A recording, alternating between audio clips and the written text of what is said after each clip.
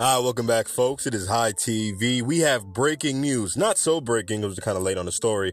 But given the circumstances, we thought we must release a podcast because of the following news. So, we've been following the track of CBD for so long, right? From the early stages where it was a portion of the plant that didn't get you high, so it didn't get much attention. However, those real connoisseurs knew CBD's abilities. And then we fast forward to the 2017, 2018, where CBD takes a main stage and is now a mainstream thing talked about and sold with an abundance of companies. We are now seeing the laws take effect. Not always, listen, politics is always behind when it comes to technology and innovation. That's just how it is. It always takes years for things to change, right? And so now we're seeing a change. As of September 28th, 2018, 27th really, CBD is no longer a Schedule 1 controlled substance. Now, as we asked on Instagram, what does that mean? For some, and many, including myself, it may mean something bad, and for others, it may mean something good. Now, you may say, ITV, how can this be bad? How can this be possibly bad? We've wanted this for so long. That descheduling of CBD, we're probably allowed to now have our Shopify app. We might be allowed to use PayPal. We're probably allowed to use Stripe. It may take months before they, really allow it and implement it, understanding it's no longer a controlled substance, so that, excuse can no longer be used. Or as CBD company, or as a CBD company, you're thinking, listen, it's no longer Schedule 1 substance. I can sell it in more stores. Walmart might now take it. Pharmacies might now take it. And you're wondering, as a business person, what's the next step, right? And for the consumer, what does that mean for you? Now, anytime there's big news, folks, I think it's a great idea for individuals to make sure you read the fine print. Like if someone slaps a contract in front of you, it looks nice and pretty. Just read it through, skim it through, see if you see anything that stands out. And here's what stands out. So when I read that CBD no longer a Schedule 1 substance, I thought it was CBD overall. However, of course, there's a trick. There's always something to a headline or something that sounds too good to be true. So the asterisk is it's certain formulations of CBD, and it has to be below 0.1% THC. Now, this means that we're generally going to get isolate-based products. It now means that given the hemp bill being signed into law in a couple weeks, that would now allow farmers to be free to use banks, to be free to, get certain tax exemptions and basically be overall, in a better standing. The legalization or the change of CBD from Schedule 1 to now Schedule 5 is scary, folks. Because now if it's Schedule 5, what that means is you now may need a prescription to get your CBD. Now, you're thinking, that's no big deal. I got a good insurance. I'm just going to go to the doctor's office, say something's wrong. He's going to give me my prescription for CBD because you want something non-psychoactive.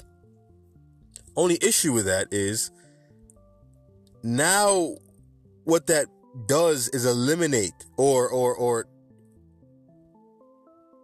stifle those businesses who might not be as large to find themselves, like a GW Pharmaceuticals, have a hard time finding their way.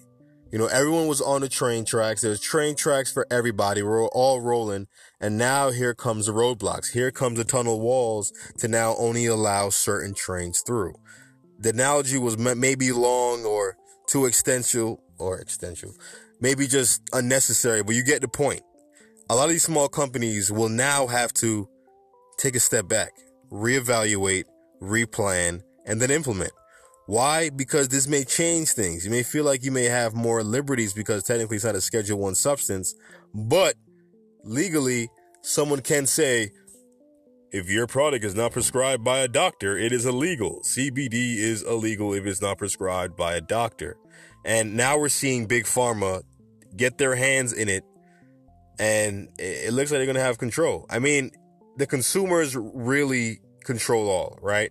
And I think cannabis consumers in particular are very well educated on, the government, how they can be, how they're not this fictitious, all beneficial entity, as we learn in school, right? And I think, the cannabis community is going to be woke enough to know we're not going to take these lab Walmart style cannabis products, whether they're CBD or THC. I just really feel bad for the small businesses who work so hard, who sacrifice a lot. I understand myself. Trust me, I do. To now see CBD be turned into a Schedule 5 drug, now it needs a prescription. But in my defense, it doesn't mean that other CBD companies are going to evaporate or are going to be a hard time to sell. It just means that there's a possibility of CBD being or have to be a prescribed thing. So yeah, this is basically, raw thoughts on the situation. I'm going to definitely read further, research more, make sure that, I have everything in order so I can tell you guys what's really going on. This is just me seeing the headline, reading through the article that I have the link in our bio on Hemp International, and basically just spitting out my instant thoughts. And my instant thought is Big Pharma has been chilling in the background, contemplating, rubbing their hands like Birdman. Okay, they said, listen, folks, we're losing out. And they're probably happy because the opioid epidemic means that they're having crazy profits. I mean, it makes sense, right? If people are addicted to your opioids, they're going to be buying your materials. And if you own the pill, you're not going to do anything to try and stop the black market. You're probably going to flood the black market. But that's nor here nor there. The point is, cannabis and marijuana is a big threat to Big Pharma, okay? These medicinal companies are not going to make enough money because cannabis can solve a bunch of pills problem, right? If you want to take the amount of things that weed is good for, you would have almost 20 bottles of pills. I mean, maybe over-exaggerating, but you get the picture. So they waited. They sat down, they contemplated. And they said, you know what? The best way to get control of this is to control who? The law, okay? So they changed the laws. They have certain states that make it illegal because, of course, it may be a big, medicine state. I don't know, medicine state. But this is what I'm seeing here. I may be wrong, but it's my opinion, and I really do think, Big Pharma is just learning their way or leading their way into controlling. Like we see Monsanto now owned by Bayer. Bayer now, actually GW Pharmaceuticals is a branch of Bayer, excuse me. So with that being said, it's all a part of the plan. Like, let's set out a plan. Let's implement it. Let's do what we have to do to get it done. And then by June, we're going to, get the hemp bill signed so we can now legalize hemp. You don't have to worry about anything else. Let's also allow the FDA to approve Epidiolex for GW Pharmaceuticals. So the green carpet is laid out for GW Pharmaceuticals. It is laid out with candles. There's a song and people serenading them. They're saying, come get this market share, GW. We laid it out all for you. There's rose petals laid out for GW Pharmaceuticals to reach obscene levels of profits. And I mean, hey, kudos to their business team for getting it done. But what does that mean as a consumer? Are you going to be still getting quality CBD? I mean, I think so. I think it's going to come from a high quality lab. I think they have the technology to make something great. But are we going to now also see what happens to the small fish? And let's be honest, folks, this is how it is in business. Everyone saw the opportunity of hemp, CBD, and cannabis overall, and individuals had a game plan. We're going to be too big to fail, and that's how we stay in this game for long.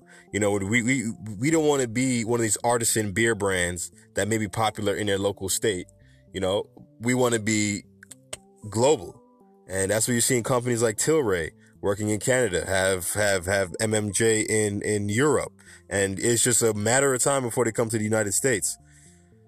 So anyway, folks, this raw news, I'm going to do a re-episode on this. This may be temporary. I may delete it. So if you enjoy this, folks, I know we've not been recording as lately, but I'm back doing other activities that, I'm just trying to better my life and all that stuff.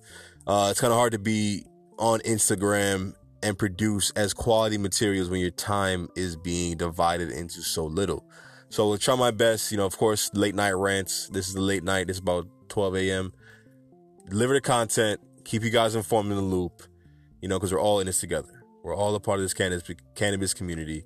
And we just all want to see it successful and hope and see ourselves be successful as well. So stay tuned and stay high, folks. If you enjoy us, you're listening on Apple Music, give us 5 stars. That's all you got to do. Just 5 stars. Not 2, not 3, just 5 if you can. Leave us a message on Anchor or Instagram. If you like the podcast, let us know, give us pointers, correct me if I'm wrong. I really love having a community of not just followers on Instagram, but also be able to talk to you guys on the podcast and basically have that feedback. Because at the end of the day, I'm doing it because I enjoy the cannabis space. I enjoy, seeing news bubble every day. I enjoy seeing it grow, and I want to grow with it. And I'm sure we both share the same sentiment, and I probably patent doing the double sign outs. But again, if you enjoy the podcast, subscribe, tell a friend, give us 5 stars on Apple Music, and you make me a happy man. Stay tuned. ITV.